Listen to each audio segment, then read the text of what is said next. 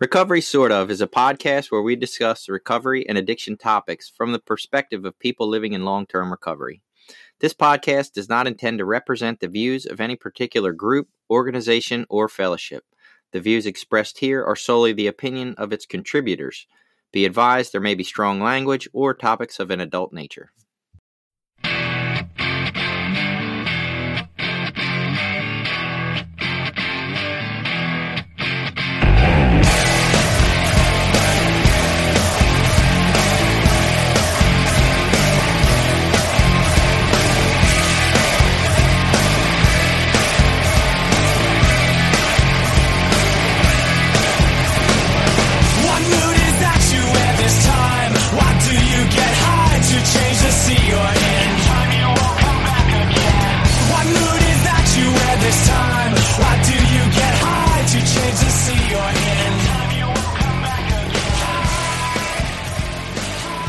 Welcome back to Recovery Sort Of. I think I start with all right or so every goddamn week. I don't know why. It's how I lead a sentence. Maybe I should just say, welcome back to Recovery Sort Of. I have no idea. But I'm Jason. I'm a guy in long-term recovery. And I'm Billy. I'm also a person in long-term abstinence-based recovery. Oh, man. Now we're throwing some disclaimers. I'm going to make mine like 5 minutes long. Long-term abstinence-based 12-step modality recovery. Like, I don't know.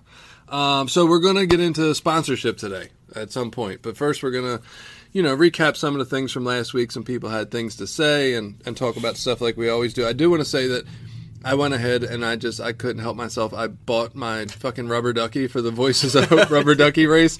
I cannot explain why this is so fun to me. I have no idea.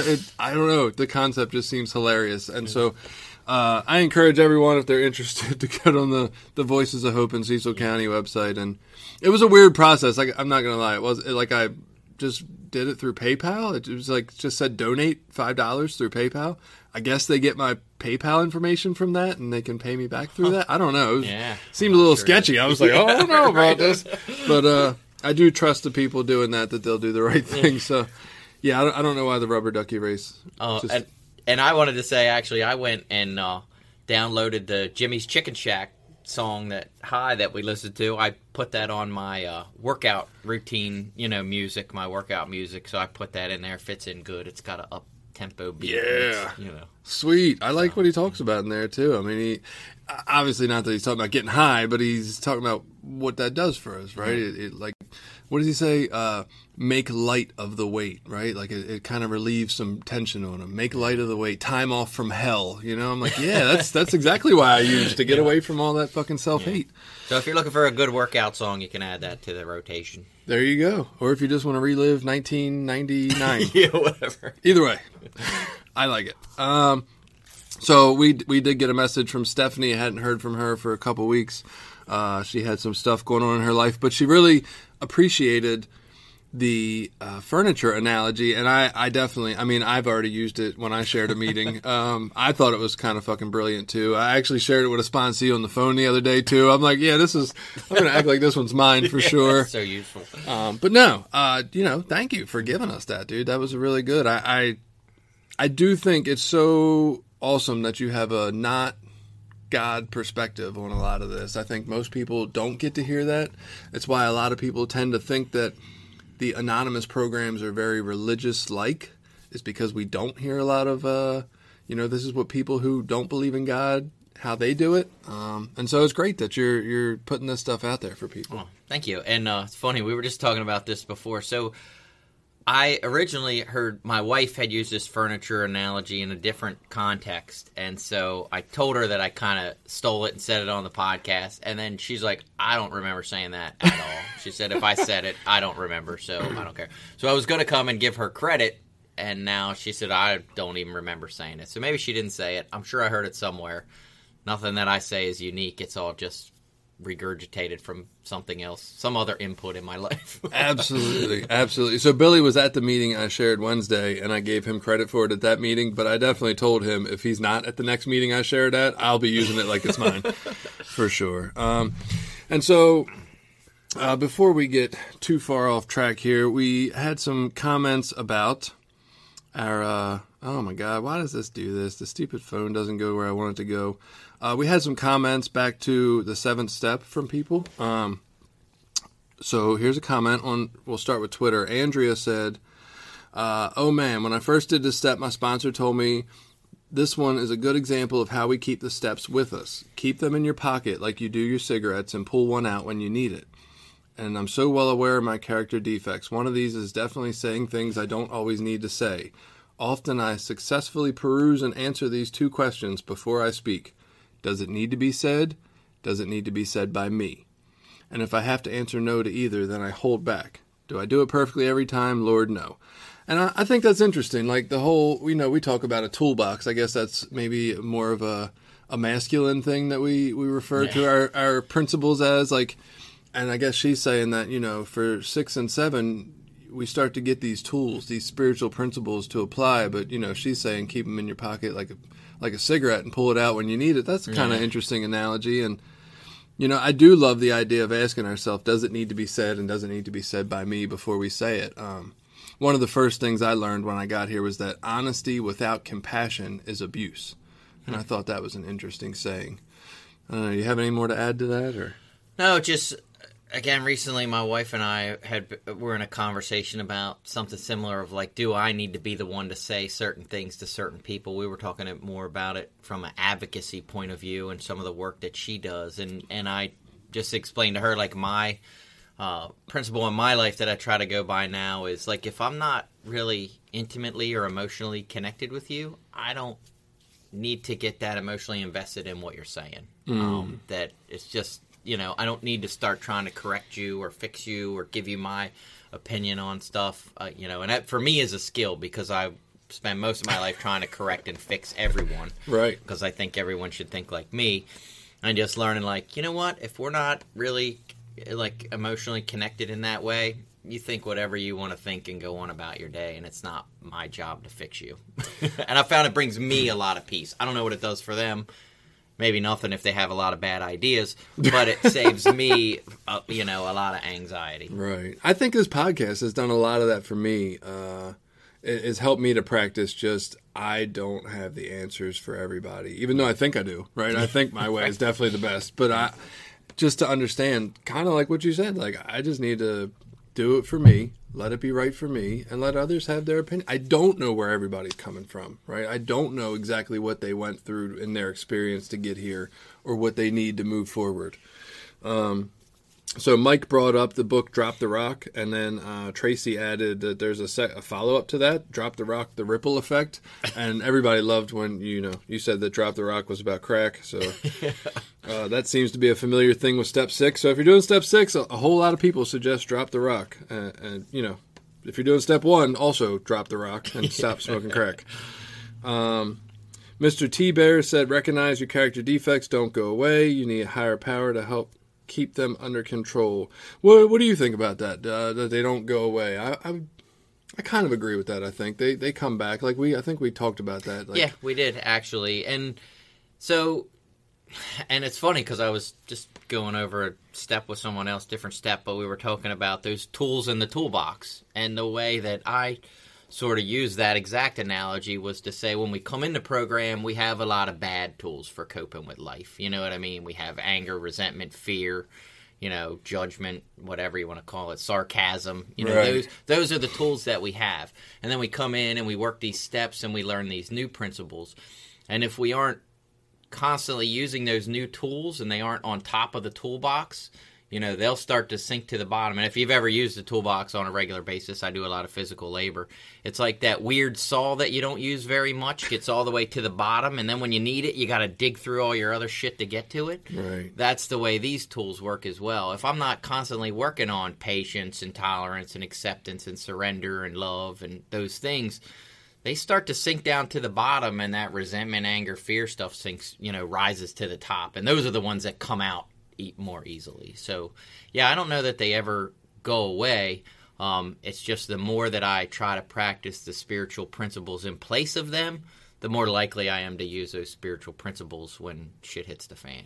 I like that too. I was sitting here thinking that for me, like, I came in here with one tool, and that was the angry hammer, right? and then I got here, and it's like I started doing some different odd, construction work. And the hammer, I still just use the hammer for everything. Like, you're going to put a screw in? Fuck it, hit it with a hammer, right? You need to unscrew something. We'll just fucking pull it out with a hammer. Like, and now it's almost like if I'm not conscious on a daily basis, I'm not even doing construction work anymore. I'm doing like surgery on people. And here I am. I'm still using a fucking angry hammer some days, right? Like, what the fuck are you doing, dude? It's not a doctor's tool. Right. So, yeah, I'm with you. Recovery Hour said that she found this quote in the 12 and 12. The chief activator of our defects has been self-centered fear, primarily fear that we would lose something we already possessed or would fail to get something we demanded. And that's a pretty good quote. Primarily fear that we would lose something we already possess or would fail to get something we demanded. That's pretty much the story of my life, is that I'm terrified I'm not going to get what I want or I'm not going to have enough. Those are like my biggest fears, I think, on a regular basis when I look at it. Yeah, and I remember my sponsor telling me that the first time through the steps, my first sponsor was that, fear was at the basis of all my character defects. So then Liz said, you work the first 5 steps, then let 6 and 7 work you as you proceed through the rest of the steps. What does that mean to you? Work the first 5 steps. I guess I had another sponsor tell me something in a similar but in a different way that said the steps will come and get you. And that's, if I work the first 5 steps and then I just continue to live in my character defects, like slowly my awareness of my responsibility for things is coming up, and slowly the pain that comes along with the awareness of the harm that I'm causing to other people, either pushes me to use or pushes me to do something different. I think that's a line in the basic text in 6. I think it says, our character defects can back us into a corner that you cannot come out of clean. And I think that's sort of a similar thing. It's like if I don't do something about it, the problem will fix itself one way or another. It's an interesting concept how I've heard people refer to it as the road narrows the longer we stay here, or something along those lines. And basically, like when we get here and we're free from all the awful, terrible behaviors we did while using, it's like, man, I can do almost anything and I can feel pretty okay with it. It doesn't really bother me. But the longer I stay and the more recovery work I put in, like certain behaviors just start to feel not so good over time. Like, and I don't know what that is. Is that growing up? Is that, more of a spiritual connection? Like, for some reason, over time, I start to be less okay with things that I used to be fine with. Maybe I just don't like the way I lie to women to sleep with them anymore. Or maybe, and it comes in like little stages, but I get closer no matter. It's almost like despite me trying, like recovery happens in spite of myself at some points in time, even though I got to do a little work, but the changes happen whether I ask for them or not sometimes. Alcoholic Dad, I still probably the worst fucking name on Twitter.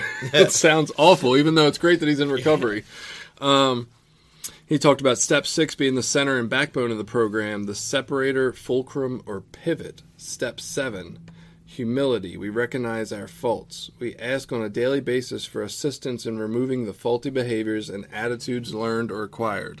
We lose fear through courage to ask for help.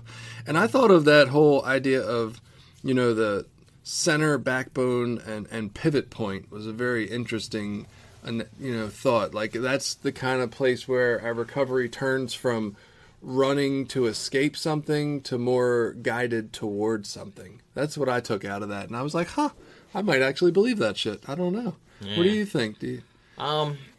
Yeah, or like so for me, I like to think of it as the pivot point to where I start. So when I first come into recovery and I do the first couple of steps and I stop using, I do a lot of things for myself, in essence. I fucking stop stealing. I might take a bath, might get a job, take responsibility for my life, and things start to get better for me, but they don't necessarily improve for the lives of people around me, other than I might stop stealing from my family and stuff. But right. And when I get to 6 and 7 and I begin to work on my defects and become a new person, then the lives around the lives of the people around me start to become impacted, and the lives of those people can start to get better, because now I'm becoming a more healthy and productive human being. And so I guess maybe when I say, 6 and 7, I stop running away from a certain thing and start moving towards a spiritual direction, right? And I kind of still believe that, but sort of more in line with what you're saying. Up until like 6 and 7, I'm still the focus of my problem, right? It's still a completely self-centered recovery. Yeah. And then 6 and 7 and moving further really leads me into seeing how, hey, this is really just not all about me. Like, yeah, I'm in here in this recovery, but I'm also trying to center around how I treat others, and I'm noticing that more. Yeah, and it's the first steps towards that. Like, it's like you said, it's like the awareness, like, hey, maybe my actions do impact people around me. Hey, maybe what I'm doing does have like that ripple effect. And then you get into 8 where you got to make 9 is where you make your amends, but you get into 8 and 9 where you start making an amends and you really feel the full force of the hopefully the full impact. And it's like gradual steps towards that process of awareness of how we affect the world around us. So interesting. Sandra said 6 and 7, the balancing steps, helped me to be able to truly and without reluctance take 8 and 9. They remind me every day that I'm a work in progress, and when my defects are running riot, I can stop and ask for help. Any thoughts on any of that? No. I mean, that all sounds pretty good. I just keep thinking, and this took my thought right away, and I thought it in Alcoholic's Dad comment. It's like it was so important for me anyway to realize my assets and stuff in 6 and 7 as well. That I have these assets. That I am not all bad. That I am not all these defects. Yes, maybe they're a big part of my life, but there were still some good parts of me, that were worth saving or keeping or nurturing. That I wasn't just a total piece of shit. That's so funny, because I remember the first time through for me, and I know there's a section in 4 and in 6, and it's like, yeah, it's one little section. There's like 8 sections of how fucking awful I am, and this one little section, and I just couldn't feel it. I was like, nah, I'm writing this bullshit, but I don't believe none of it. I'm a piece of shit. It's terrible. Well, see, and that's all I ever felt like was a piece of shit. You know what I mean? And I needed that encouragement or that realization. Like, you're not all bad. You're not. I just couldn't internalize it, no matter how much I wanted to. It's like I could kind of see it in my life, like, hey, you're nice to people, right? That's cool. I just could not really, truly feel it internally or believe it. And so I was like, this is a waste. Moving over to Facebook, Kevin said the issues are like tissues. They keep popping up. Michael, my buddy Michael, it's between 6 and 8. That was his take on step 7. It's between 6 and 8.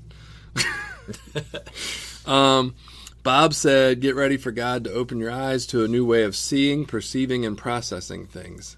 That's interesting.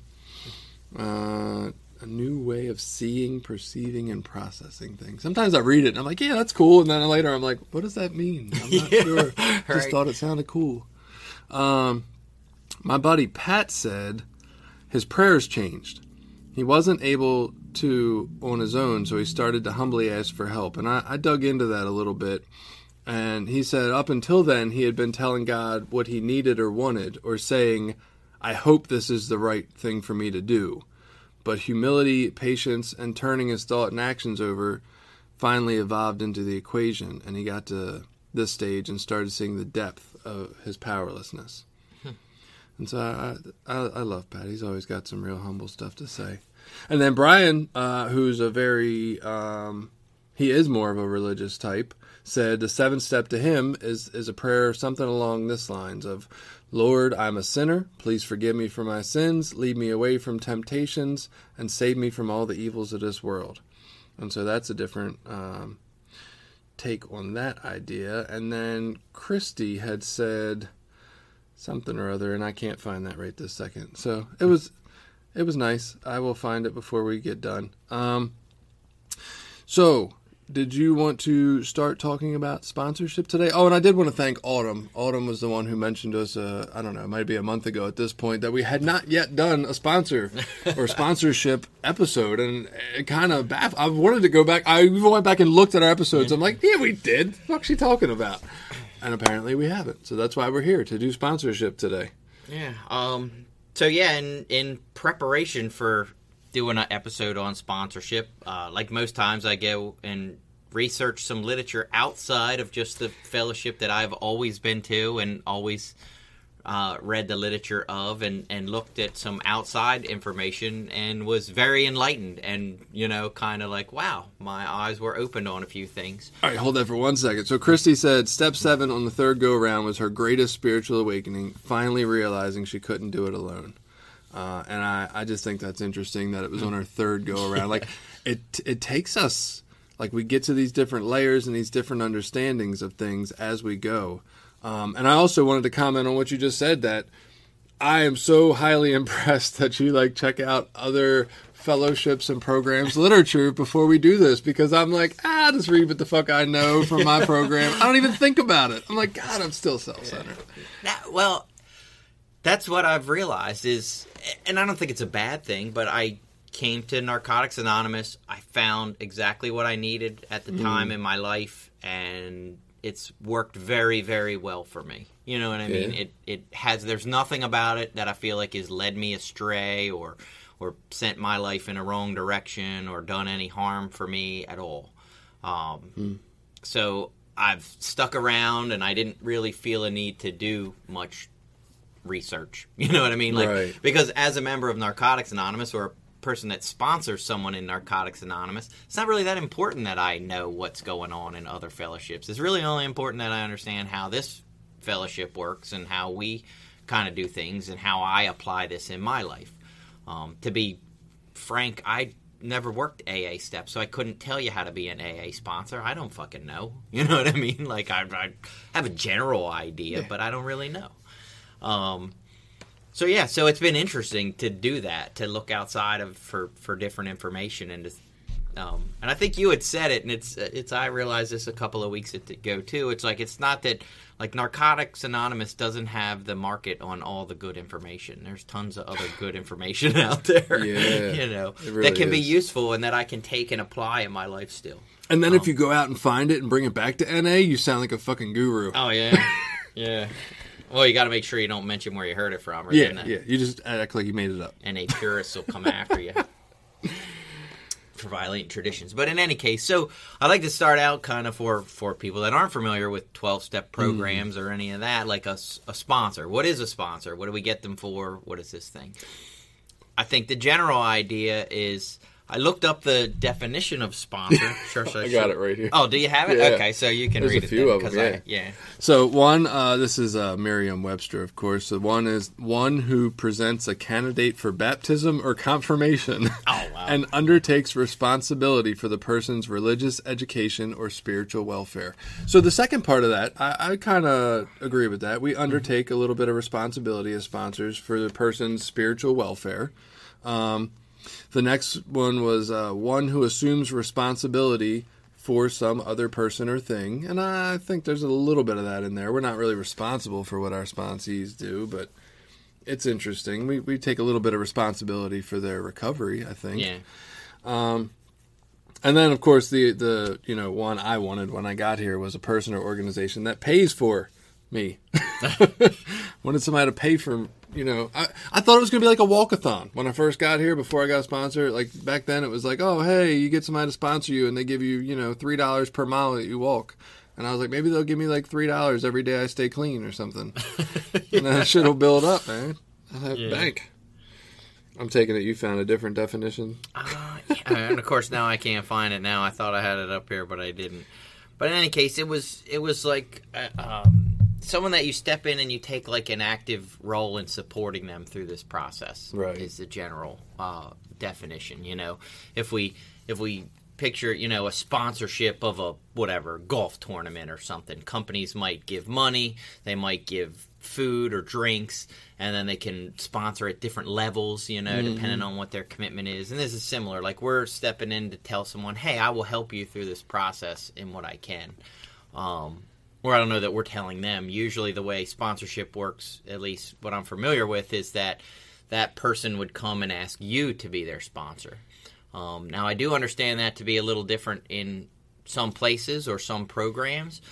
Some areas they're a little more active in going out to people and doing things like saying, hey, do you have a sponsor? No? All right, well, I'll be your temporary sponsor until you find one. Me personally, I've never done that. I don't know that I agree with that for reasons we could get into, but I know that is a thing that happens at places, and there are people that will do that. And I don't know that it's wrong. I just have reasons why I wouldn't do it. I definitely, I didn't do that, right? But I did it on the low. When I was newer and wanted sponsees, I would just go talk to the newcomer a lot after the meeting and maybe pick him up for a couple meetings. And I was basically just biding my time till he asked me. But yeah, yeah, right. I was trying to recruit.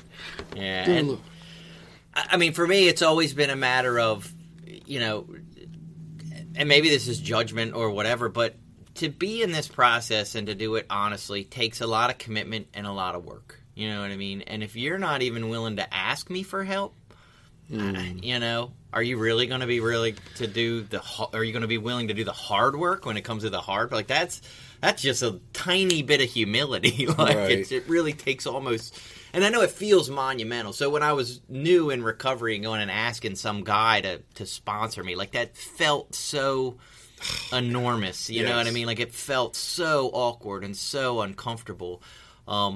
But that getting through that, having the courage to step through that was important to begin this process, because what I found was that doesn't stop. You know, like right. None of this stuff becomes comfortable. And as we get later into steps and doing like an 8th step or doing a, you know, 5th step with another human being, or, you know, or 9th step, I should say, you know, going over my 8th step with a sponsor and then going out to people and making amends, like none of that shit is easy or comfortable, at least not for me. Right.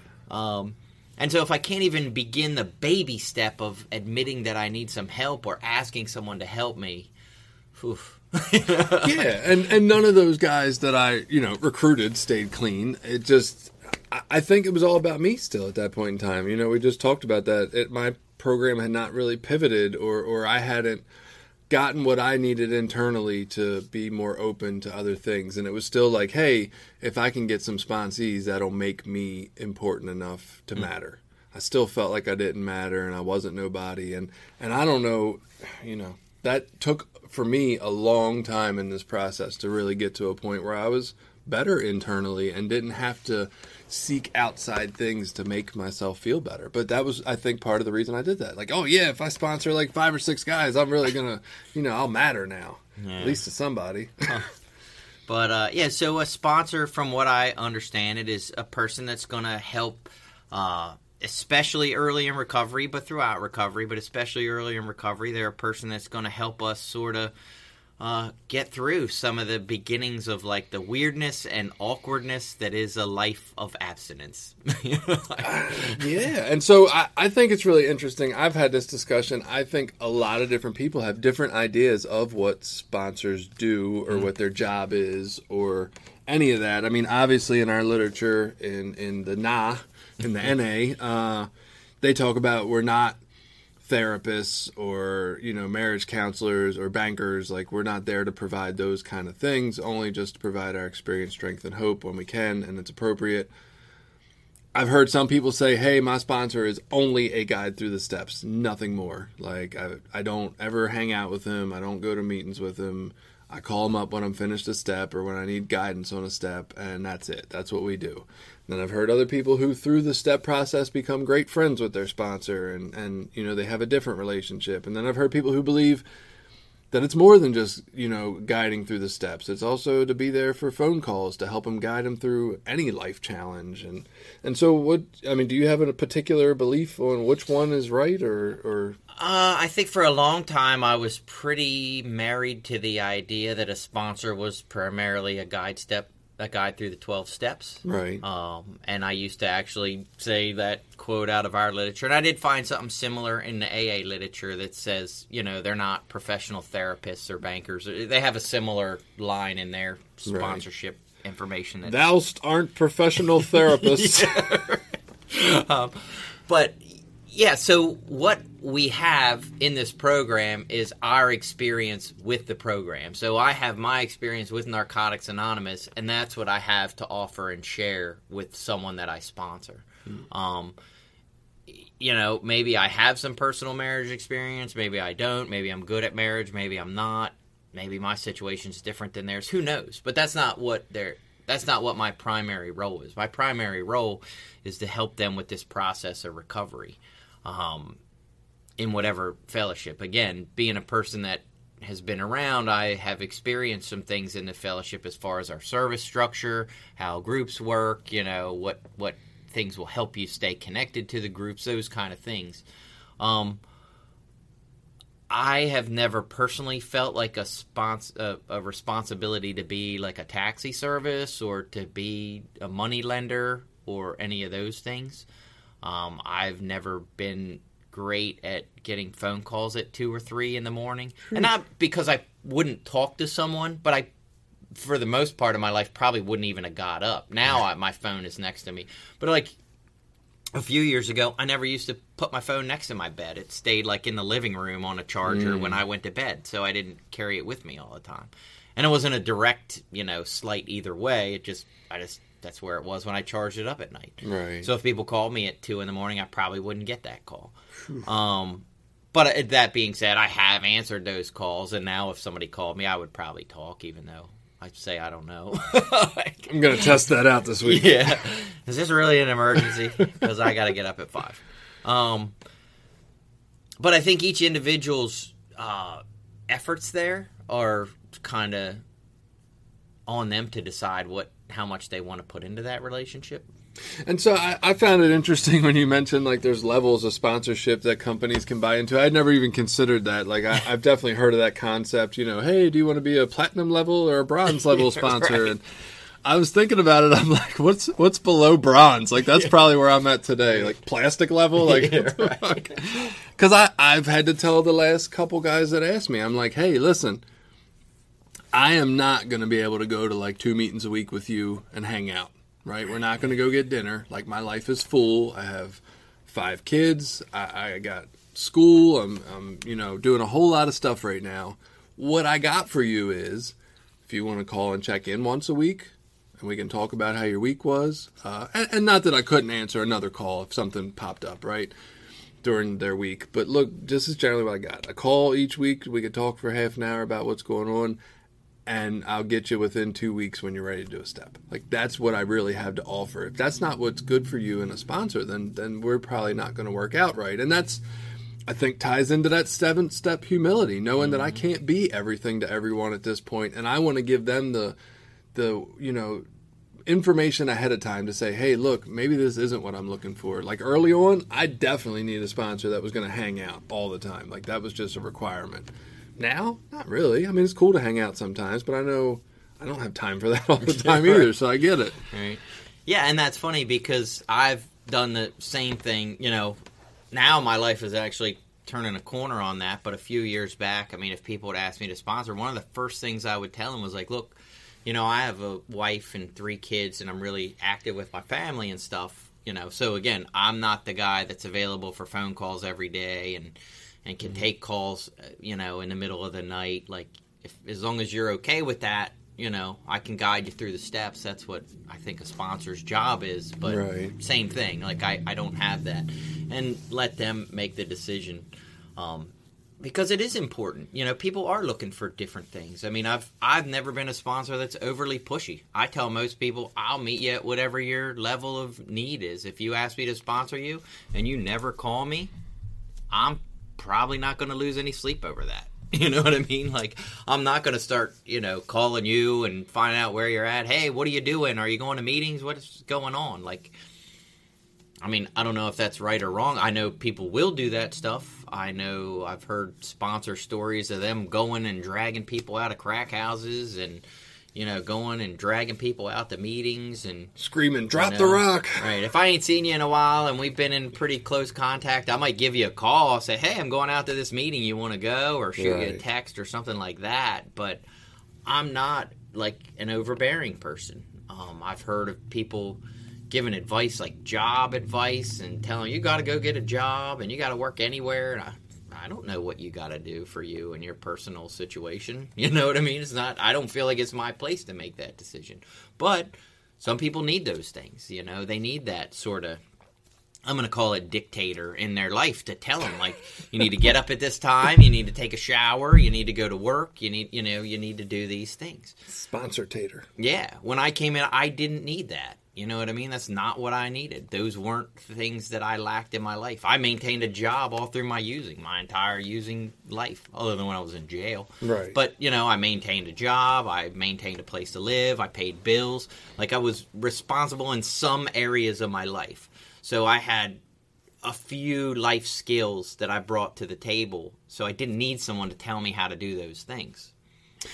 I would say for me, I don't overly reach out to sponsees. I kind of let them establish a relationship between us. Like, you establish what's comfortable for you, how often you call.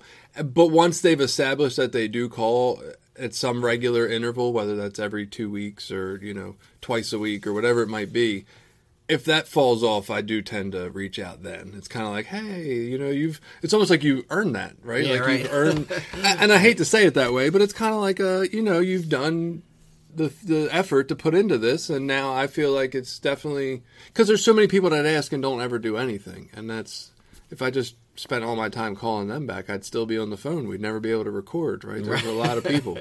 Right. Let's hit our break for the Voices ad, and then we'll come right back. This episode has been brought to you by Voices of Hope, Inc., a nonprofit, grassroots recovery community organization located in Maryland. Voices of Hope is made up of people in recovery, family members, and allies. Together, members strive to protect the dignity and respect of those that use drugs and those in recovery by advocating for treatment, support resources, and mentoring. Please visit us at www.voicesofhopececilmd.org and consider donating to our cause. All right, so here we are. We're back. We're going to go from here. So in NA, there was a pamphlet called Sponsorship, and then at some point in time they decided to rewrite that, and so I have the old version, Billy has the new version, and we're going to kind of go through it and see what we can gather, if we like the changes, if we think the information's spot on. And so this one starts out talking about it's based on the collective experiences, answers some of the most commonly asked questions. It's got essential information, but it's not meant to be comprehensive. Sponsorship is the heart of the NA way of recovery from addiction. One addict helping another. Sponsorship's a two-way street, helping both the newcomer and the old-timer alike, which is an interesting statement. We kind of talked to Billy before all this started, and if you listen to the YouTube version of this, you probably heard a lot of it, that sponsorship seems to always be referred to as for the newcomer. And that statement kind of reinforces that. It's a two-way street. It helps the newcomer and the old-timer. What about the old-timer and the older-timer, right? Right. Like, they don't ever mention that. So what's up with that? Do they not think we need sponsors?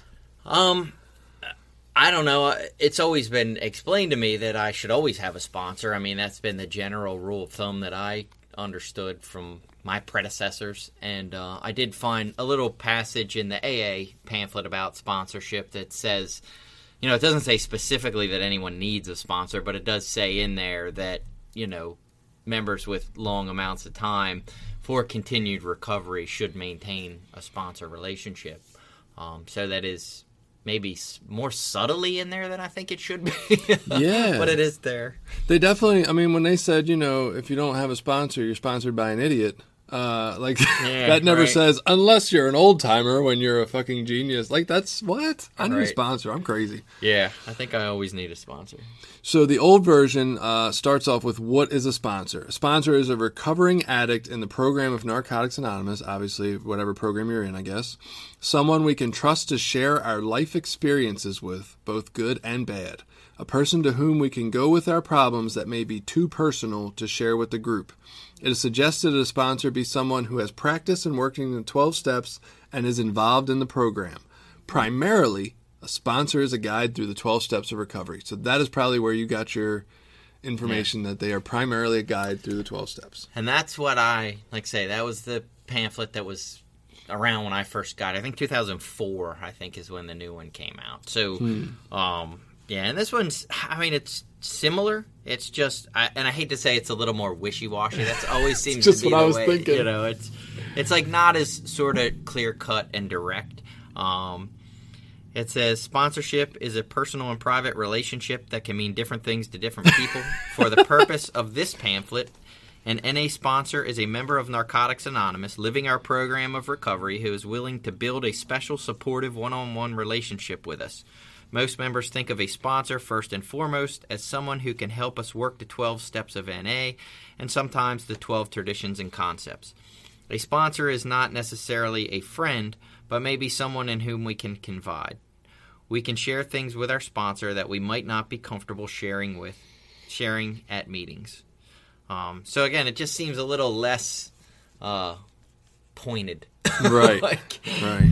But I generally agree with the information. I Yeah. think it's somebody we confide in, somebody we take stuff to that we might not be able to share at the group level, and definitely, primarily someone who guides us through the 12 steps. I buy into all that right there. Yeah, and it's funny because I used to feel like that was my only responsibility, and the truth is, if I look back on it, I think in my benefits from a sponsor and my benefits with sponsee have mostly been, like, the biggest benefits have come in the dealing with life on life's terms stuff and learning how to apply these principles. I mean, so much of it is how do I figure out what my values are in this new situation in my life, whether it's at my job or with my wife or with my kids, and how do I apply this stuff in my life? And it's not always about how do I not get high or, the obvious shit. It's about, all right, I want to be loving, caring, and supportive of my kid, but they're doing this really fucking stupid thing over here, and I don't know how to navigate this, and maybe what would you, Right. Like those are the areas that sponsorship has helped me out the most. I just had a really interesting interaction with a guy on Instagram a couple weeks back where he was like, sponsor and the steps and all that. And I just, like his comment, sure, whatever, fuck a sponsor and steps, I don't care. And then he asked me to go deeper. Like he dug for more information. I'm like, do you really fucking want this, buddy? Like, I don't. It's not what I want to do with my day. But he did. He wanted it. So I, just gave him what I knew, which is, a sponsor is a guy reading from a later page in the instruction manual, right? He can look back and say, hey, when you're doing those 4 screws in the bottom of that chair on step 4, that fucking really matters that you get that right, because on step 22, I found out I had the leg upside down when I fucking did it, and then it didn't work out because the hole was in the wrong place. And it's just like one of those things. It's just a guy reading from a later page that has been through some shit. And I'm like, this is how I see it being beneficial, right? It's not that they're better than me or anything. And it was interesting. I still don't think he bought in, right? But I was like, I don't know. I didn't even want to go there. Well, and that gets into that. Yeah, I mean, for me, it's like the heart of the, like, power greater than me or power outside of me. Like, I need someone else to help me do this shit. And a sponsor, somebody who typically you would hope that you respect their opinion, that you admire, their insights. Right, and so that's one of the things I heard when I got here was, how do you find a sponsor? Well, find somebody that has what you want, right? And they've always displayed that from where I'm from, in different ways. Hey, it could be somebody who spiritually acts in a nicer way to the people around them, or it could be a guy who, dresses in a nice suit with alligator skin shoes and a fancy-ass car. Like, whatever it is you want, go to that person and ask them how they got it. Like, that's how you get sponsored. That's exactly what I heard, is look for the person who's got what you want. Yeah. So the next section in this one is who needs a sponsor, and I don't think that's in the new version, is it? Is there any section like that? Who needs a sponsor? Yeah, see, they took that out. They didn't want to hurt people's feelings. Not at all. Okay, well, first line of this is interesting as fuck. It is our experience that most addicts need a sponsor. What? Most who? All motherfuckers, not most. Weird, I don't know. So that's what they say. It is our experience most addicts need a sponsor. At times, we all find ourselves on shaky ground, confused, in emotional pain, and in need of a helping hand. Since we rarely trusted others, we attempted to go it alone in life. This became one of our problems. We are people who have never learned how to live. This is where our sponsor comes in. Our sponsors help by sharing their experience, strength, and hope. To sum it up, anyone who may have the desire to stay clean and begin to recover should have a sponsor. Woo! So they say most, but then they come around to the end. If you want any chance of fucking recovery, asshole, you better get a sponsor. Yeah. I think it's like most things. In the program, we try to use this suggestive language that these are suggestions and all that, but most people will tell you this is what you fucking need to do. Right. And you can take it as a suggestion, or you can go get high. I've never actually looked this up, and which is a shame because I have Google in my hands right this second. But they said that suggestion, one of the definitions of that is a subtle command. Yeah. And so it's like, yeah, you know. So you don't have that section. What about how do I get a sponsor? Is that in there? Nope. No? They don't have the how do I get a sponsor? Oh, yes, we do. I'm sorry. Oh, okay. That is down here later. It's not next, though. There's some other things first, so it's down here a little further. What do you got? What is a sponsor? What does a sponsee do? Oh. What does a sponsor do? Interesting. So, I don't... Okay, let's just go with the how do I get a sponsor section. It says listening is the key to finding a sponsor. Interesting. The most obvious place to look for a sponsor is at NA meetings. Talk, share, and listen to members. Get plenty of phone numbers and use them. When you find someone with who you can talk openly and relate, simply ask that person to be your sponsor. Chances are the answer will be yes. Sometimes the person may be unable to sponsor you. Keep on trying. Remember that when one door closes, another will open. Another cliche. Continue to attend meetings, listen, and soon you will find a sponsor. It'll magically happen. What do you think about that? The key is listening. I'm just reading through what this one says. It's way too long. But yeah, I like that a lot. I mean, again, what I know now of my sponsor-sponsee relationships being on both ends is they generally work better with people that I communicate well with, that we get along, that we have similarities, yeah. that we have life similarities. Yeah, I was going to let it go. Yeah. That we have like similarities in life, you know what I mean? Like I have more experience with, you know, having a more professional career and raising a family and, you know, being in a long-term monogamous relationship. You know, those are areas that I have experience with. There are going to be things that I don't have as much experience with. You know what I mean? I've always been pretty stable. I think we bought our house when I had like 2 years clean. You know, I've been just financially stable and had, you know, a lot of stability in my life. I haven't had a lot of trauma and things since I've been clean. So you might not have as easy time or as much to offer experience-wise if, say, somebody wanted you to sponsor them and they switch jobs twice a year for the most part, or you know, weren't married and got in new relationships every year or every other year. Like, you wouldn't have as much experience to say, oh, well, this is, you know, how that worked for me. Or right. Like, it would be hard for me to be really empathetic or have good advice for someone who's, like, dating in recovery. Because I never really did that. You know what I mean? Like, I met my wife now. I had a couple months clean, and I knew her before I got clean even, so... You know, we had already known each other, and so I've never really done a lot of dating in recovery with people in or out of the program. Right. You know? I've only had a few jobs. I went from the job that I had the whole time I was using to the job that I'm at now. You know, like, and that's been, you know, pretty much it. So, I had a few minor things there in between. So job applications and resumes aren't going to be your forte. Yeah, that's not. Gotcha. Yeah. So the next section on this is what length of clean time should a sponsor have, which I think is interesting. Like, I don't think that's addressed in the other one at all, out of doubt. No. This one says it just varies from person to person. Maybe a member with years of clean time, or maybe only a few months. Clean time and experience depends on the availability of sponsors in your area. That's for absolute sure. Just speaking about differences of areas, we had somebody talking to us on Instagram who is like what you talk about, lives in an area where there is only AA. NA has zero presence whatsoever. And I'm just still baffled and shocked by this, that we don't have... Like, is there no acceptance of drug addicts in that area? Or is it just that the NA program never got started? I don't understand. Like, it's 2020. Yeah. We got drug addicts. Like, what the fuck? Yeah, and when we were up in New England, this just reminded me of this. I forgot about this. Up there, they would have a thing that they called flat book meetings, where you would go in and do the step working guide. They would do it, like, in the meeting, during the meeting. And that was how they worked steps. It was almost like group sponsorship, which is something that might come up if we have enough time. Right. But it was this idea of the group actually sponsoring someone through the steps, because what we were told was up there was this huge influx of, young people, new people, because of the opioid epidemic, and they didn't have enough experienced members to sponsor all these people. That, they just didn't have enough experienced members to handle the load. So they were doing it as a group. That's a creative way to tackle that problem. I feel like Baltimore and Dundalk and maybe like Glen Burnie, like those areas could use that kind of method. Yeah. Like they need to do something. What they're doing don't seem to be working. Right. So this talks about the availability in your area. This is interesting, and they would never put this in literature today. It says the quality of clean time is more important than the quantity of clean time.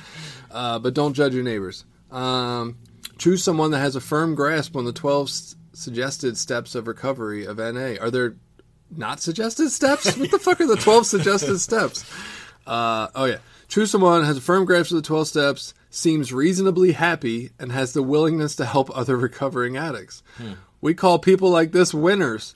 And it is a good idea to find your sponsor among these recovering addicts. Well, there you fucking go. There's a definition of winners. I didn't even know it had one. You're it judging does. the fuck out of people. Yeah. So if you're reasonably happy, apparently if you struggle with depression, you're not a fucking winner. And if you don't have the willingness to help people, you're not a winner. Yeah. Who the fuck? Should a sponsor be a friend?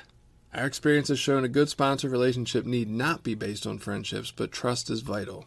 When looking for sponsors, consider experiences in life, quality of clean time, availability to us, and willingness to help.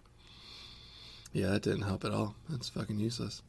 Should my sponsor be a man or a woman? Does it talk about this in there? In this one? Yeah. Let's see. This is interesting. This is definitely... this is, I think, from 1983 as well. So this was a whole different world when they were writing this. I don't want anybody to be confused by this next sentence I read. Because this says, it is strongly suggested we find a sponsor of the same sex. Experience has shown us that members of the same sex better understand certain issues, such as sexuality, family or identity problems, relationship problems, etc. We are emotionally unstable, and it is easy to form emotional bonds with members of the opposite sex. This detracts from our program and could spell disaster, especially for the newcomer. Woo! You will not find that in 2020. That is for daggone sure. It's actually one of the points I wanted to bring up. How do you feel about sponsorship at this point? Is it men with the men, women with the women still? I don't think that is in the new pamphlet. No way. And I will say, in fairness, I didn't think that was a concept that was practiced in AA, but apparently it is. It's in their pamphlet I read, 15 questions about sponsorship or whatever. They make the same strong recommendations on similar characteristics. They do also address, though, that, a homosexual person may get a sponsor of the same sex. Oh, they address for it. similar. Yeah, they say it right in there for similar reasons as Right. to what it outlined with the emotional thing, and that's my opinion. Is you get into a lot of intimacy and emotional vulnerability, and those things. And if you couple that with someone and they talk about, I think specifically, like you shouldn't get someone that you have a physical attraction to. That maybe is a criteria that can push it into a dangerous area. Right. But then, I don't know. If you aren't shallow as fuck, maybe looks don't matter. I don't know. So this is interesting for the LGBTQ community, for sure. In this day and age, like, how do you navigate this? How do you find the right sponsor? What if you're interested in all, parties that are around? Like, how do you eliminate that from being a concern on your list? Like, that gets tricky. And even trickier when, okay, maybe the sponsee might be homosexual, but the sponsor is of the same sex, but isn't. Yeah. And then it's really, really tricky. Like, I don't know what's right. And the other topic I wanted to bring up around that with you to see your thoughts on is, how does that work in other fellowships? Like, okay, in NA, there's a wealth of people, and we're here about drugs, so maybe I could help a woman with her, addiction issue. But what about in places like Sex and Love Addicts Anonymous, where it's all about that sex and love and dependency relationship type stuff? Like, how do you work that out? How do you get a sponsor that maybe, and there's not as many sponsors available, so you're stuck with what's around, and it's like, that gets tricky. So is this like a hard rule, or is this just if you can? Yeah, that I don't even pretend to know. I know for me personally, like, I wouldn't sponsor women. I just wouldn't. Now, I've had a sponsor that, he may even currently sponsor women, but he has and does sponsor women if they would ask. He's done it. I don't, mostly because it's not an area I want to go. You know what I mean? For myself or for them. Right. Am I limiting myself or my experience? I don't know, maybe. But it's like I got to balance these out, risk-reward, sort of thing. And at this point, sort of, my wife has had a lot of men ask her to sponsor them because she's been around so long. And she really does have a great grasp and explanation and understanding of the program.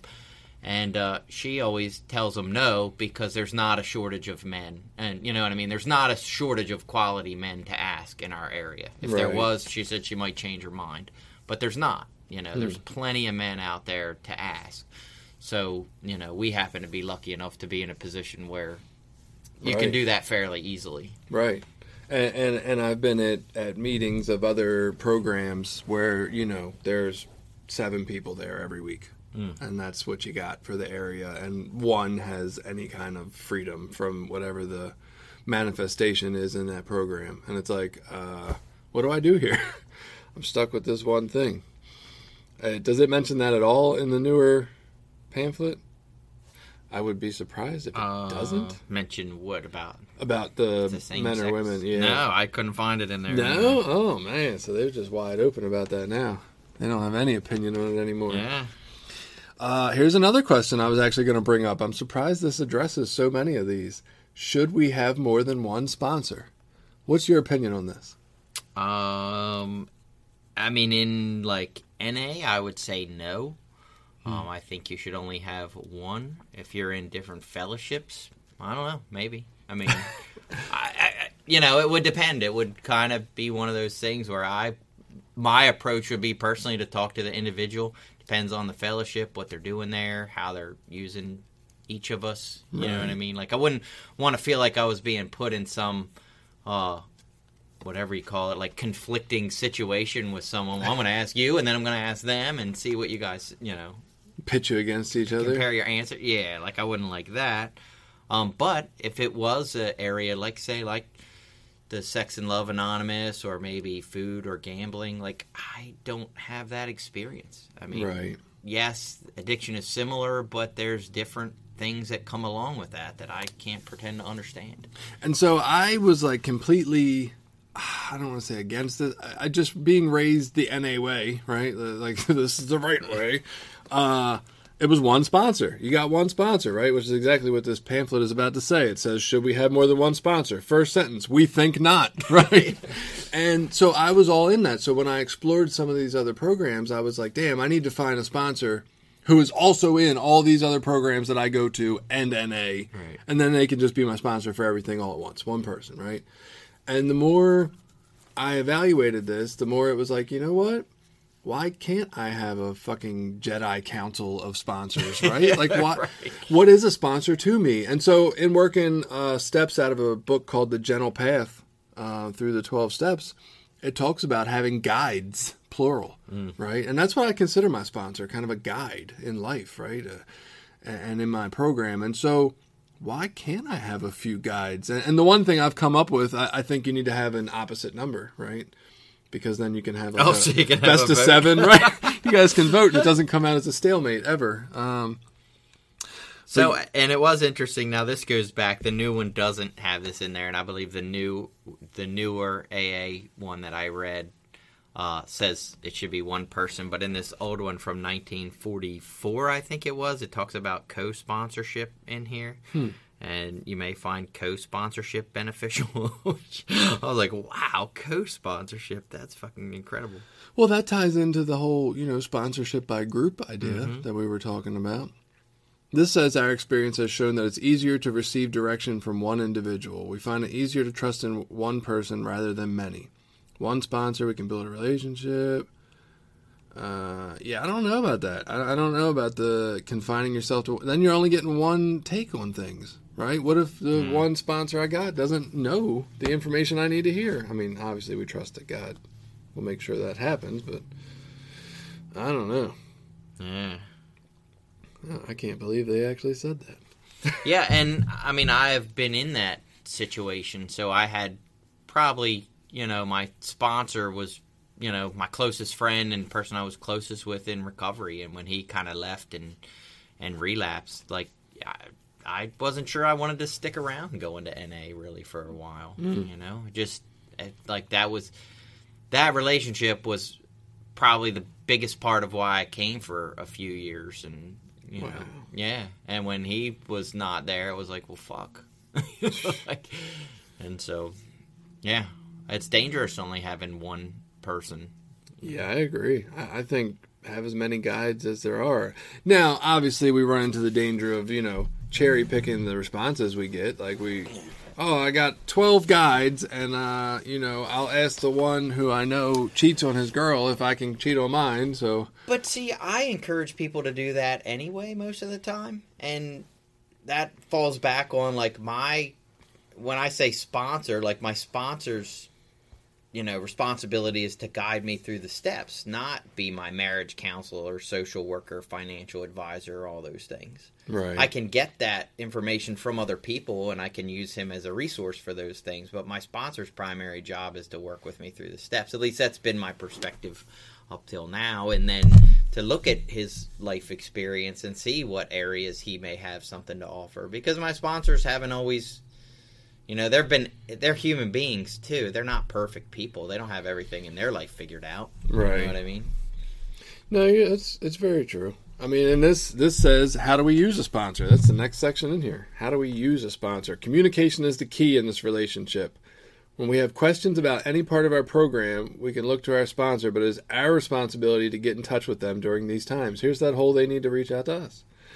Whether it be by telephone or in person, we share our problems. Good or bad, we try to share our experiences on a daily basis. Oh, shit. I've definitely been doing it wrong. I don't know if I want anybody calling me on a daily basis either. Oh, my God. Here it goes, too, Billy. Day or night, whenever we feel the need, we contact our sponsor. It is important that we...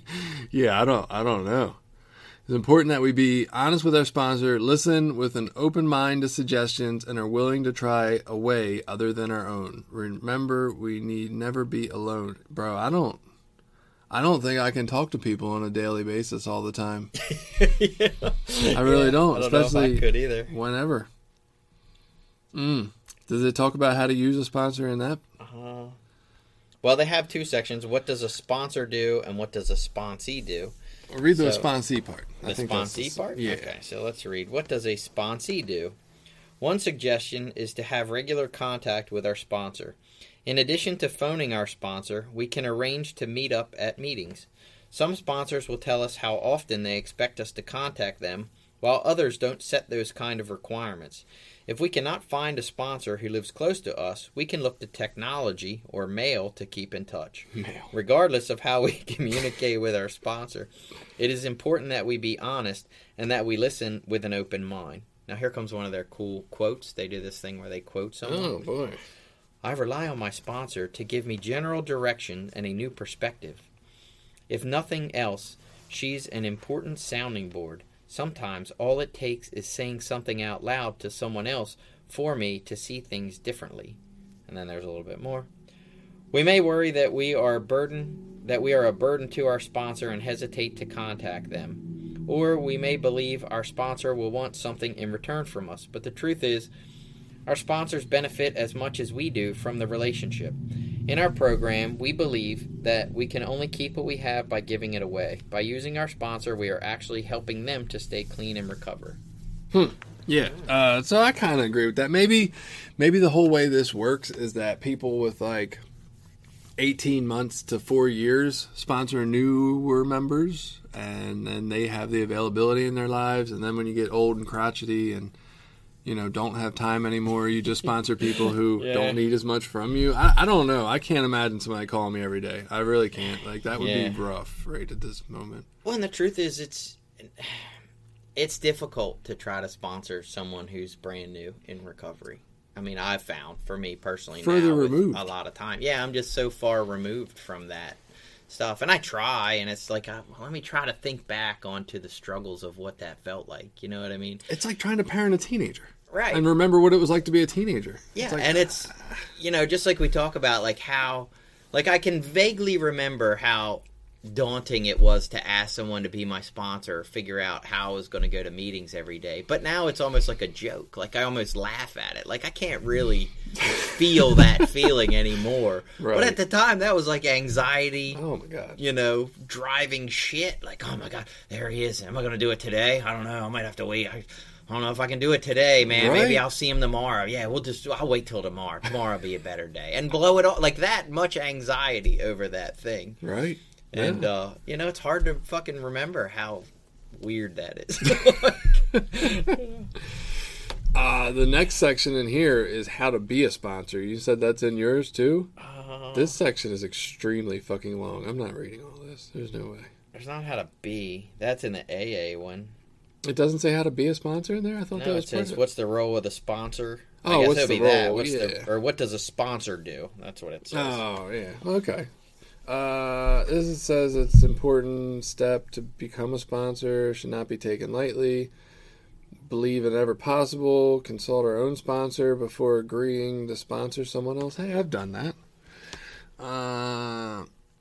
In order to arrive at this, we might wish to explore our motives. Are we considering sponsorship to look good amongst the fellowship? I should have read this. I was obviously doing it wrong. Or to help the addict who still suffers. Remember, we only keep what we have by giving it away. Am I ready to become a sponsor? Am I willing to share my experience, strength, and hope? Am I willing to make a commitment? After we decide to, where do we go? Realize that our own recovery comes first. Basic purpose of sponsorship is to help the addict through the 12 steps. Increasingly obvious to us that the best way to do this is by example. Sponsorship is an extension of our own personal program of recovery. One of the most difficult aspects of sponsorship is drawing the line between caring and enabling. We feel it is enabling them when we work their program for them. It doesn't help addicts if their sponsors are overprotective. Sometimes tough love is essential. We suggest you keep in mind it's our responsibility to carry the message, not the addict. We are not reformers, preachers of the gospel, welfare workers, part-time social workers, marriage counselors, money lenders, employment counselors, or parole officers. It is important to remember that we are also suffering addicts. May come a time when you are unable to relate to the person you sponsor. At this time, you may direct them to someone who may help. Damn! We talk about firing people. Yeah. We need not feel guilty if someone we sponsor relapses. We are all responsible for our own recovery. There will be times when we won't have the answers. It is our responsibility to seek these answers out with the people we sponsor. We are not God. Well then, that addresses a whole lot of stuff. So you, I believe, don't believe in firing people. I know we've had this discussion so much. I don't know if it...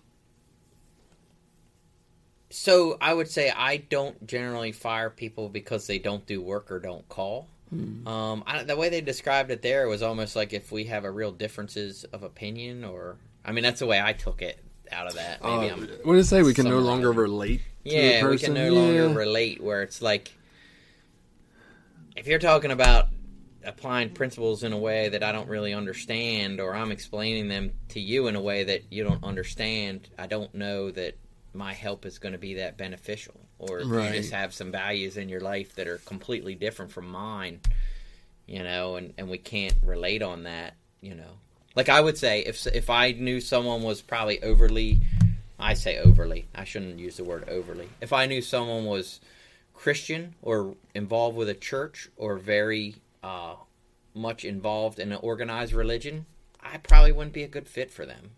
Really? I don't know that I would fire them, though. I don't know. I can't imagine you don't think you'd be a good fit for them. Yeah? Yeah. I don't see how anything... I don't think anything that someone living or attempting to live a spiritual path, I don't see how that's ever going to be contrary to a religion. Are you going to also buy into their concept of God and how to be saved and go to heaven? No, but I don't think anything you say is going to be offensive to what they say. Like, yeah, hey, let's treat people well. Okay, sounds great. That's what Jesus said, too. Like, I don't know. Maybe I'm wrong. Yeah. Well, I would be honest. Right. If it went there, I would try to keep my opinion to myself. But honesty without but I'm just compassion saying, is abuse. And again, I don't know if I would fire them, but I would definitely put that disclaimer. And I say that because I did sponsor a guy that was religious, and it was weird. It was pretty weird. And so the times when It was difficult. I was fired by a sponsor in a different program at one point, and I was highly offended by it because I didn't like it, and he was supposed to help me, and blah, blah, blah, blah, blah. And my therapist at the time was like, look, even as a therapist, if I feel that the person is no longer growing in our relationship together, I'm going to push them to somebody else. She's like, I'm not doing them any good to let them sit here and be stagnant with me. I'm just co-signing that it's okay to be there. Yeah. And that I don't believe sounds really healthy. Yeah, and my wife has said that, a very similar thing, too. She said a very similar thing. I would say, so even if I have a sponsee, maybe we don't not get along or not have a huge difference of opinion like you were referring to, but if they don't call me and we don't work steps together, we're not relating. Right. So we obviously are having trouble relating somehow. So maybe I do need to tell them, like, hey, and I'll say, self-centeredly, a lot of the times when I have that conversation, it's because I don't want to have to show up at their anniversary and either make up bullshit or say the truth, which is, hey, you haven't done anything for the last year. So I like to preemptively have that conversation, like, hey, you're not working steps and I don't really feel like your sponsor. What should we do about this? Like, let's address this together. I don't know. How do you feel about that? Do you... I'm sitting here second-guessing myself, so I don't know. I mean, do you show up and give people their medallion and just say kind things? Or? I mean, I say the truth. I don't think I would say anything that's not the truth. Right. I don't make shit up or blow smoke up their ass. Okay. It's just hard because but it's I've been that, and it is awkward. Yeah, well, I try to say the truth too, but I've said it's so hard to say, hey, I really have high hopes that you get more involved in step work this next year. It's like supposed to be a celebration, and I feel like a downer when I'm like coming in at the end like, yay, you got clean time, but let's hope you actually do some work in the future because you're not like, that just feels like such a shitty thing to do, and I don't want to. But I also don't want to be fake and be like, oh, it's so great. Well, and again, this is one of those like judgments, and I make it too, but is doing work, does that only count as formally writing on steps, or is there work we can do in other areas? And again, that depends too, like what are people doing in their lives? I would say there's work that can be done all over for me. At least I believe that. But generally, if I'm not making the conscious, regular effort to write about my life, I'm probably not going in the, walking up the down escalator direction. Like, usually I'm getting a little stagnant. And it might be slower at some times than others, depending on how much work I'm doing. But I got to do some kind of self-reflection, or I'm not. No, maybe you're only working on outside shit. Yeah, is that necessarily terrible? I mean, for me it is. Don't get me wrong. Like, for my spiritual condition, yes.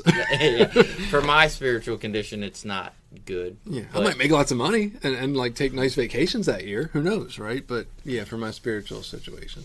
Yeah, and there is a weird thing with, and sponsorship plays into this, of like, is the guy that comes around for 20 plus years and hasn't really worked the steps, but has what on the outside would appear as a good life, like, is that person really working the program or not? I don't know.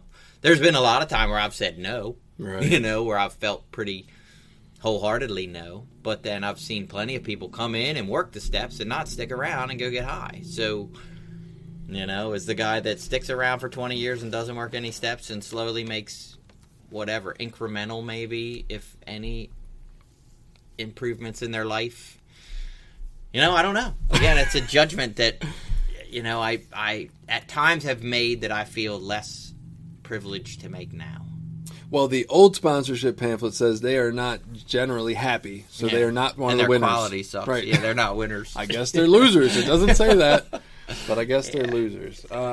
So one of the things in that conversation with the gentleman on Instagram, I think his name was Droog or something like that, He was talking about not writing a step for some other flawed individual to read. Like, that was his initial reaction to the post, that I kind of was like, that's not how I see it, right? But okay. And so not writing a step for some other flawed individual to read. And it just made me wonder, like, do people even know how this generally works? Because my sponsor has never once read my step. Like, we go over it together. I read what the fuck I wrote. Nobody else ever reads it. I've never once handed my step to a sponsor and they read it. Like, that's not only that, who do they got that's not flawed in their life? I mean, therapists, counselors, priests, all those fucking people are flawed too. That's a good point. And I never did get down to, like, hey, who's your guide? And so that's kind of for the people who aren't in the fellowship.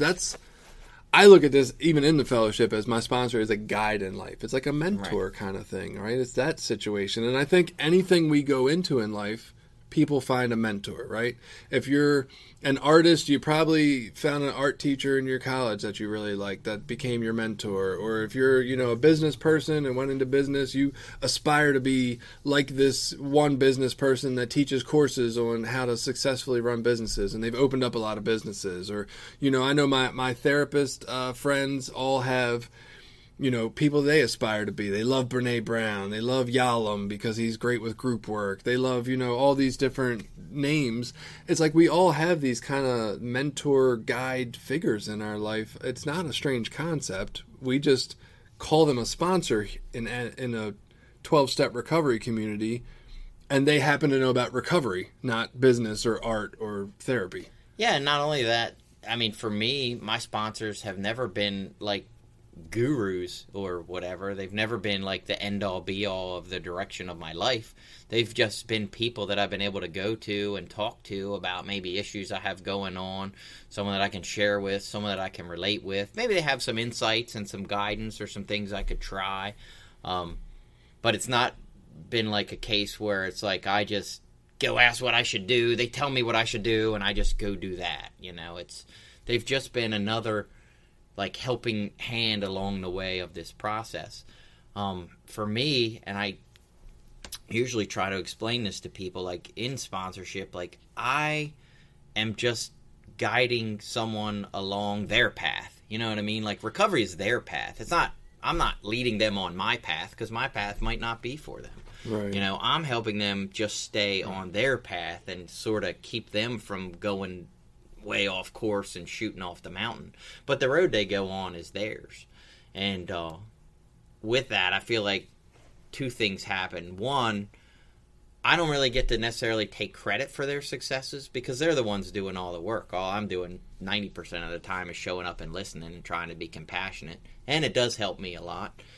And two, I don't have to take responsibility for their failures. You know what I mean? If I have a sponsee that comes in, doesn't do what they need to do, doesn't put the work in to change, and then goes out and relapses. I mean, I feel bad for them, but I don't feel responsible for them. If they don't do the work, it's not my responsibility to make them do it, Right. So right. They reap the benefits of their action. They get all the praise and reward, but they also get all the responsibility too. See, I take that same idea into sharing a meeting. And like when it's a great fucking meeting, I don't take any credit for it. I'm like, I prayed, that was God speaking through me, thank God, it's all Him. And that way when I bomb, fuck it, God sucked tonight. It's not my fault, right? I don't get to take any credit for that. So I don't know, that's interesting though. I guess I'm just a little blown away that people aren't familiar with the idea of having a guide or mentor in their life. Like who doesn't have that? And if you don't, maybe that's something to evaluate, honestly. Like I've tried to look for outside of NA. I've tried to look into having a mentor type person in the rest of my life too at different times, and it's harder than you realize to reach out to people and have them sign up for this position, right? Because people are busy, and it's very interesting. It's almost like in medieval times, like this is how trades worked, right? Like you wanted to become a smith, and so you apprenticed underneath somebody, and you learned from them until you honed your craft and you got better. And I think that's how like every trade should kind of work, and we should all do that in our business. Oh, you're a teacher? Find a teacher that fucking you really respect the way they do things and learn from them. Or you're a doctor? Do the same thing. And in recovery, do the same thing. Find somebody that you really respect how they live their life and try to emulate that. Right. And if you're new in recovery or a family member, like, understand, like, all that sponsor is to help them in this recovery program part of their life. You know what I mean? That sponsor can't necessarily help them find a job or help them get an apartment, or, you know, maybe they do, maybe they don't, but that's, you know, that's not really what their primary role is, you know. Right. Their primary role is just to kind of help them find their way through this, you know, whatever the recovery program is, whether it's NA or AA or, you know, one of the other programs. Like, the sponsor really, that should be their lane. You know what I mean? Like, their lane is probably best suited to that program, not all aspects of the person's life, you know. So if you're just getting out of treatment, or you have a loved one that's getting out of treatment, you know, your sponsor isn't the one you should be expecting to come pick you up and take you to meetings and give you money when you need it and take you out to eat and make sure you get a job. Like, it's not a sponsorship in a financial way or in those kind of ways. So I think the interesting other side of that is, if you are a family member or somebody, you know, that struggles with a family member that struggles with addiction, that you can go get a sponsor yourself and find out how to be good at that, right? You want to know how to be a good supportive family member that's not an enabler but still loves and supports somebody in the best way? There's places to go for that. There's obviously Al-Anon and Nar-Anon are the big two that stick out to me.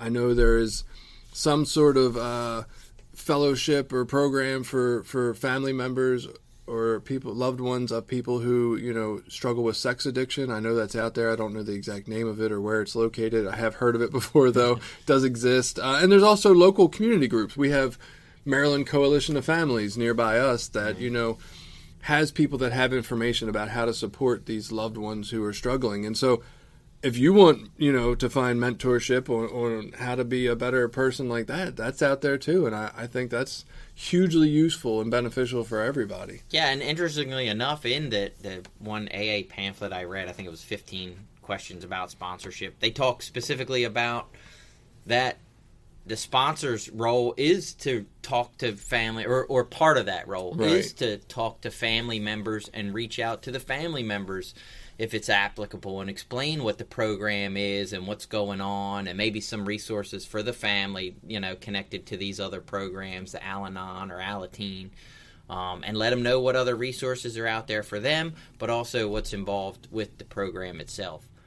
I've heard all kinds of funny stories about people telling their families, you know, all kinds of shit. Oh, the program tells me, you know, I got to pay these dues. So, Mom, you need to give me $20 a week because I got to pay $20 a week to be a part of the fellowship. Oh, yeah. Or, you know, I need to go out to these events and we're going to be out till 1 or 2 in the morning, at least 2 or 3 days a week, you know, like shit like that. That isn't really true, you know. Right. It's just stories they make up. So, you know, I don't know. Interesting. I never heard that in Narcotics Anonymous. I've never heard that presented that way, but I was definitely, at one point in time before I ever got here, I was getting money from my parents to go to bowling and shit with all y'all crazy addicts, and I was definitely just using that to get high with. So, I mean, as a sponsor, I've heard of that happening. I've never heard of a sponsor, like, I've never felt as a sponsor my responsibility should be to talk to a spouse or a family member of someone that I sponsored. I think it's interesting in just the different dynamics of all the different people I've sponsored. Like, it's never the same. There's no two sponsorship relationships I've had with sponsees that has been the same. Like, over time, they've all been just a little different or a lot different, right? Yeah.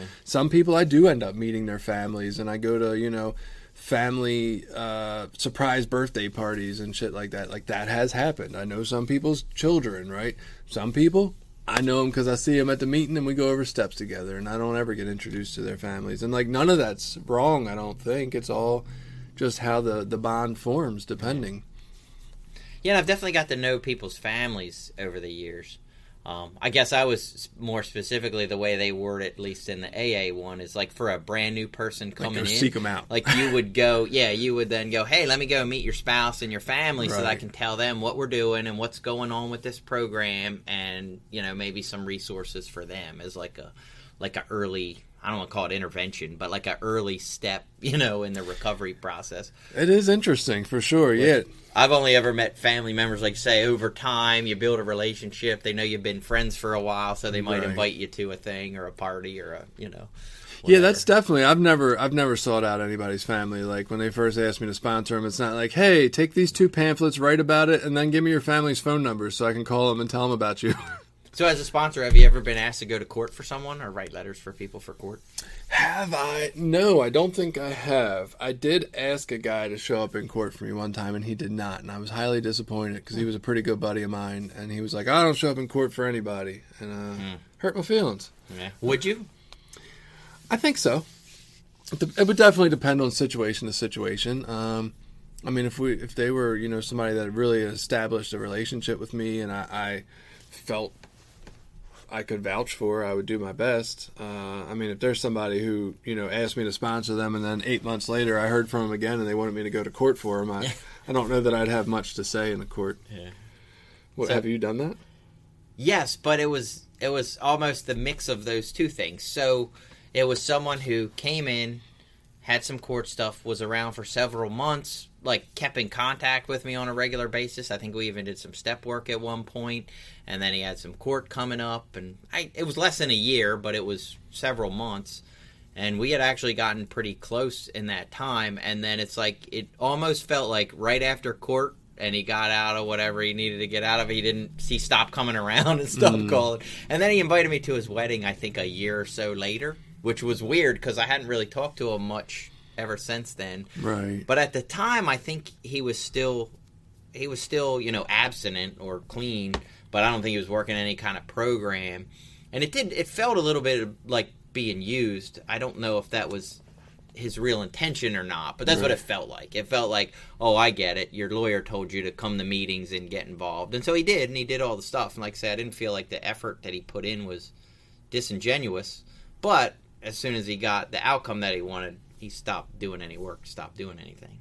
I've seen so many people, when they finish their 18 months probation or whatever it is that they need to see through, and I don't think that they were insincere, like you said. I don't think they were just insincere on purpose the whole time, but I think that oversight leaves, and they're like, well, I could do one to celebrate that, or whatever it might be. I don't have to go through all these hoops anymore, and there's a freedom in that, and unfortunately it's actually not a freedom, right? It just doesn't lead to that kind of freedom. What do you think about sponsoring people who have more time than you? How weird is that? Would you ask somebody with less time than you to sponsor you? I've seen it happen. I think I would. I know of someone who has. I wouldn't necessarily care about the amount of time. No? I don't think. Ego. Of course, I can't. Yeah, I don't think so. But I've never done it. Like I don't, and no one with more time than me has ever asked me to sponsor them. So I don't know. When I've seen it, it's been close. It's like one had 24, one had 22 or something, and they were real close. It was only like a year apart. But it just, I don't know. I've always thought, I have struggled enough to ask anybody to guide me, right? Like, I'm already got an ego problem where it's like, oh my God, I got to think this person knows something I don't, right? Like, is that possible? And so I just can't imagine asking somebody with less time. It would hurt my feelings, I think. Or younger. I think younger would fucking bother me too. I really do. I think it's got to be somebody a little older. Younger would probably bother me more than less time. You think so? Yeah, I think so. Wow. Huh. I don't know. It's definitely interesting. Would you ever consider a female sponsor for yourself? I know you say you avoided the sponsoring women. No. I mean, again, that might change if I was in a different area or I had a limited access to men that could sponsor me. But right now, I would say no. I don't think it would be healthy. Why? Well, this is where we get into the sexist shit that I'm going to probably get in trouble for. But maybe I we think shouldn't go here. There are different experiences that men have that women have. I personally believe, just in my understanding, whatever, as ignorant and uneducated as it might be, that I have a tendency in my nature to focus on certain aspects of living that I think are predominantly male, being a provider, being the main breadwinner of my household, being responsible for like the security, whatever you want to call it, aspect of our household. Like there are certain aspects of my relationship with my wife, and then she's way better at other aspects of like the emotional support for our kids. And it's not that I can't learn to be one or the other, but the things that I struggle with in those areas tend to be different than the things that she struggles with in those areas. And while I will 1,000%, why do I keep saying 1,000%? That doesn't even fucking exist. Anyway, I agree with that, right? But so if you struggle in some areas that maybe, generally speaking, not to stereotype any one individual, but generally speaking, maybe women are better at those areas. Wouldn't it make sense to have a woman sponsor to help you get better in those areas that you struggle in? Like another man, according to that thinking, is going to also struggle in those areas. And so how's he going to help you with it? Well, it's an application of principles. Like it's not, like, and this is where I get myself in trouble. I think there are certain things in my nature that are not going to change. You know what I mean? I can change it's almost like we talked about with the defects. Like I can change my actions, but I can't change the thinking or the feelings behind that. I learned to recognize and identify, hey, this is what you're doing. Hey, let's try this instead. I think that, that's where another male perspective is going to help more. So are there some thoughts you can change and some you can't? Is that where you believe that some of your thinking you can change, but some thinking just is never going to go anywhere? You can only change the actions? Or you can't change any thinking? I think through repetitive action, you change thinking. Like okay. What's that, neuroscience? Like if you keep doing the same action, eventually your cognitive part changes too. Right. I think, again, the difference being, I can talk to my wife, I respect my wife and her recovery to the hilt. I don't think it's, it's not a matter of less or better or anything like that. If anything, she's got the best recovery of anybody that I know. You know what I mean? Right. She has more recovery than anybody that I know. I won't argue with Billy on this. Or an application of these principles. You know what I mean? Yeah. So there isn't anyone that I think understands them deeper. So I don't think some man is in a way better. It's not a better sense. It's just to help me apply them in my life in a way that I can find incredibly useful on a daily basis. Because her and I have conversations, and I'm just like, what? You know what I mean? Like my brain doesn't seem to work in the same way that hers does on certain.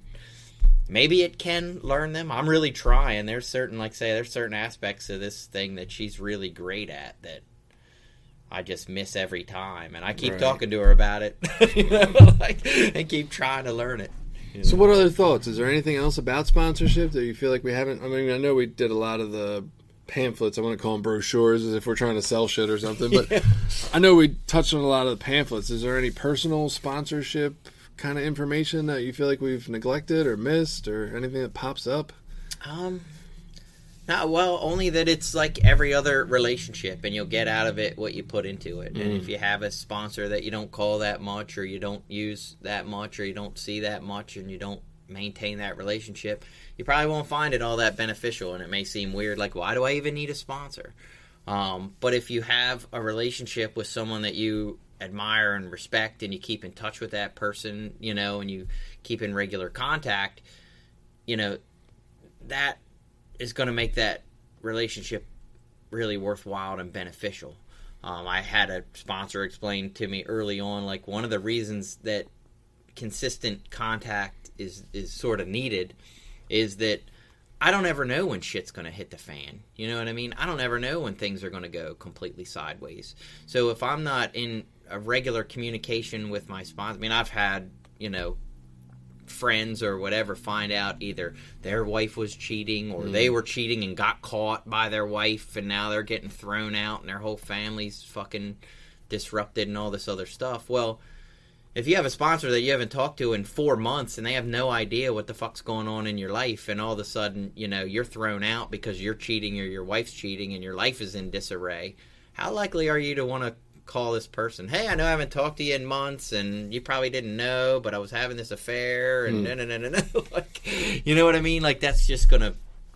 This is probably going to be more awkward than it is beneficial. And how prepared are they, without Right. knowing any of that and having it dropped in their lap, to give you any useful guidance? Like, it's Right. going to be more of a shock situation of like, oh my fucking God, right? Like, they're Right. going to be so floored by it, they won't be in a place where they're ready. Like, and not that, you know, look, I've sponsored guys that you know, cheat, whatever you want to call it. We can dress it up with some other words, but, you know, that step outside their relationship. And knowing that gives me, when the time comes, because they're probably gonna get caught. It's just, you know, it happens. Right. I'm ready for that. Like, I'm ready to say, hey, okay, well, this is what's been going on. We were kind of prepared that this was going to happen someday. We've had that conversation already that Right. this will probably end up this way if we don't stop, right? So it's just not as jarring of an experience for all parties involved. And you're right. You're more likely to just call in general. If you haven't talked to them, why would you bother then? Right. I would say for me, I definitely, you know, I sponsored probably for the wrong reason, like we addressed in that pamphlet. Like, don't do it for that reason. It's not my responsibility if people stay clean or not, but I do care. It's going to hurt. I've had some sponsees die. That fucking sucks. Right? It's not a fun thing to deal with. Good reason for me to stay in touch with my sponsor so that when those kind of feelings come, I have people to call.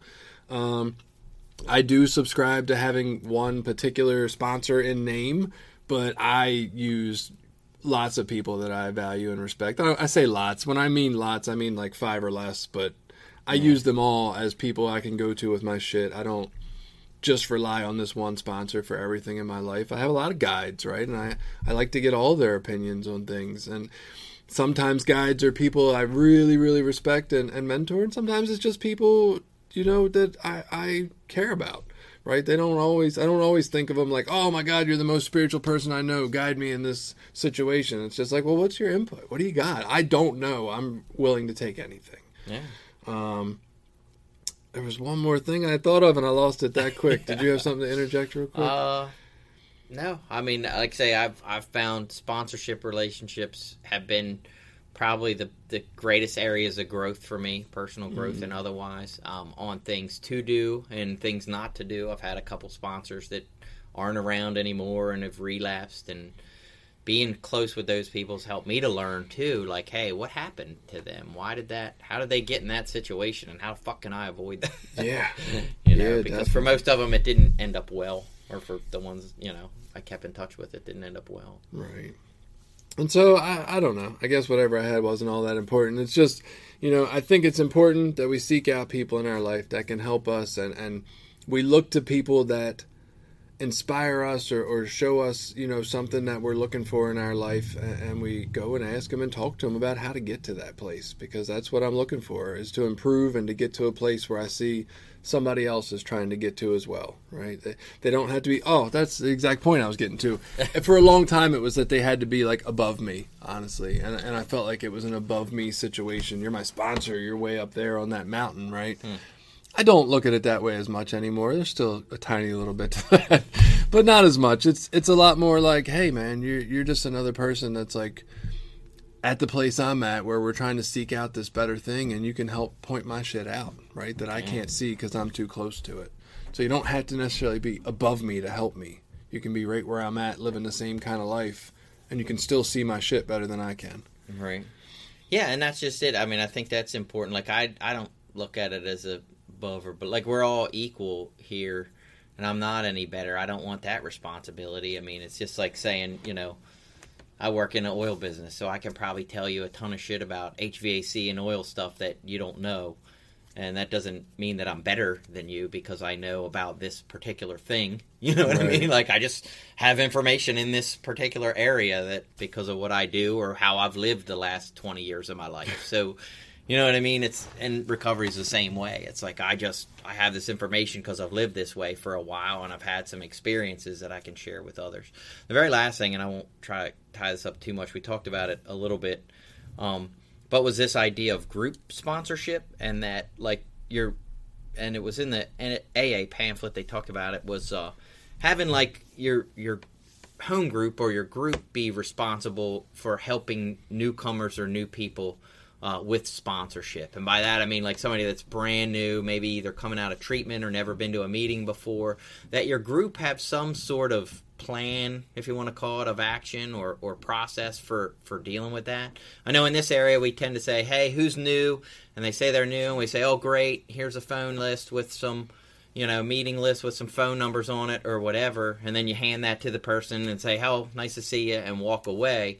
But this was more of a, like, your group should have an action plan for that kind of thing. Maybe you talk to them about what the program is, what a sponsor is, coming to more meetings, make sure they have a way to get to meetings, and making sure that they're connected with the program. And I thought thinking of that as like group sponsorship was kind of a neat idea. It definitely is, and some of the ideas they had in there of like, sponsors, people who are available for sponsorship, raising their hands, having newcomer type meetings that are based on, the first few steps or just new principles. Like this is something a lot of the other programs I've seen do. We don't do it quite so much in NA, which is interesting, but I've seen in some other places like Debtors Anonymous where it's like they take 15 minutes and address the newcomer, or Al-Anon has some meetings where it's just newcomer meetings and they only have experienced members kind of answer questions in a crosstalk type format, what we would refer to as crosstalk. And just having these kind of things, some of it is stuff we do already, but it's interesting to think that it's more of our responsibility. I've always looked at, and I think it says it in our group pamphlet, that, sponsorship is the responsibility of the group in some way, shape, or form. My groups have always looked at that as, we need to help you find a sponsor if you're struggling with that, right? We need to push you towards it. And we'll ask in group conscience, hey, have you found one yet? Like, if not, we're planning on having one for you by next month if you don't. So, it's kind of pushy, but at the same time, I think it's useful personally. Yeah. I think it is kind of the group should help us along with that. Interesting. So I think we've thoroughly beaten sponsorship for today. I say that, and then we'll have a long list of people's ideas that are way better than what we thought of that we'll talk about next week. Supposedly next week we're going to talk to a guy from Smart Recovery. So that's exciting. That'll be more. I don't know a whole lot about that. And he's kind of got some not so into the A programs sort of thing. Yeah, I know. I don't want to do too much of that, but I'm a little excited to talk about that. And so we'll look forward to that, and we'll see you guys next week. Everybody stay safe out there. If you enjoyed this podcast, please feel free to share it with people you think might benefit from the conversation. Look us up on Facebook, Twitter, and Instagram to join the conversation also and share your ideas with us. We'd love to hear it.